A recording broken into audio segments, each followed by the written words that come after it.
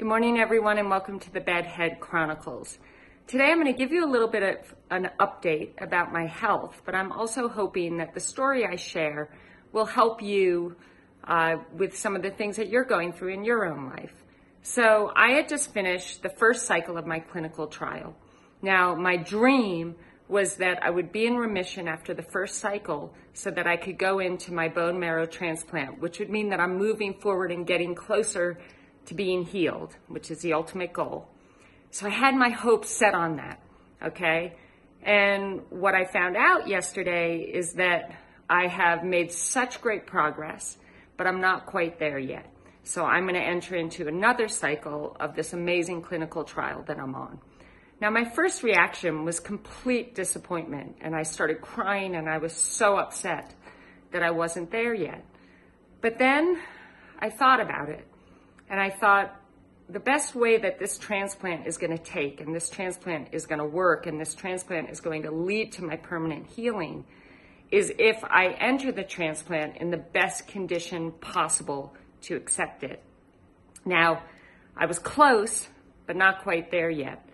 So I'm so deeply grateful that I'm going to go through another cycle. It's worked so amazingly well the first time. So I'm hoping that this is just what I need to get to remission so that a month from now, I can go into my transplant.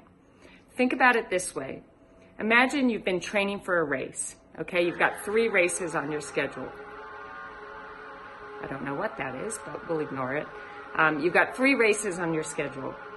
And the first 2 are prepping you for the ultimate A race that you have. So the first race you go into and you're hoping to have your best race ever. You're hoping to smash it and have it be amazing.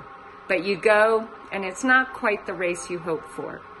Now the gift in this, yes, you're going to feel disappointed, but the gift in this is what if you peaked in that race, but then you kind of got overconfident and you didn't do all the right things.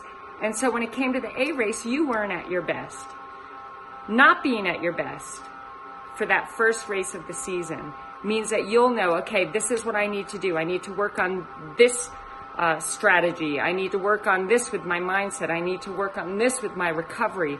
And you find out all the things that are going to take you to the next level so that by the time you get to that ultimate race, you are ready to have the race of your life.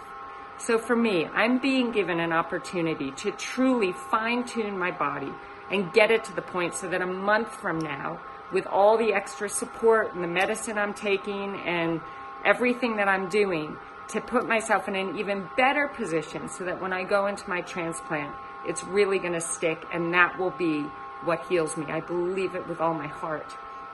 So yes, we can get disappointed when things don't work out exactly the way we hope for.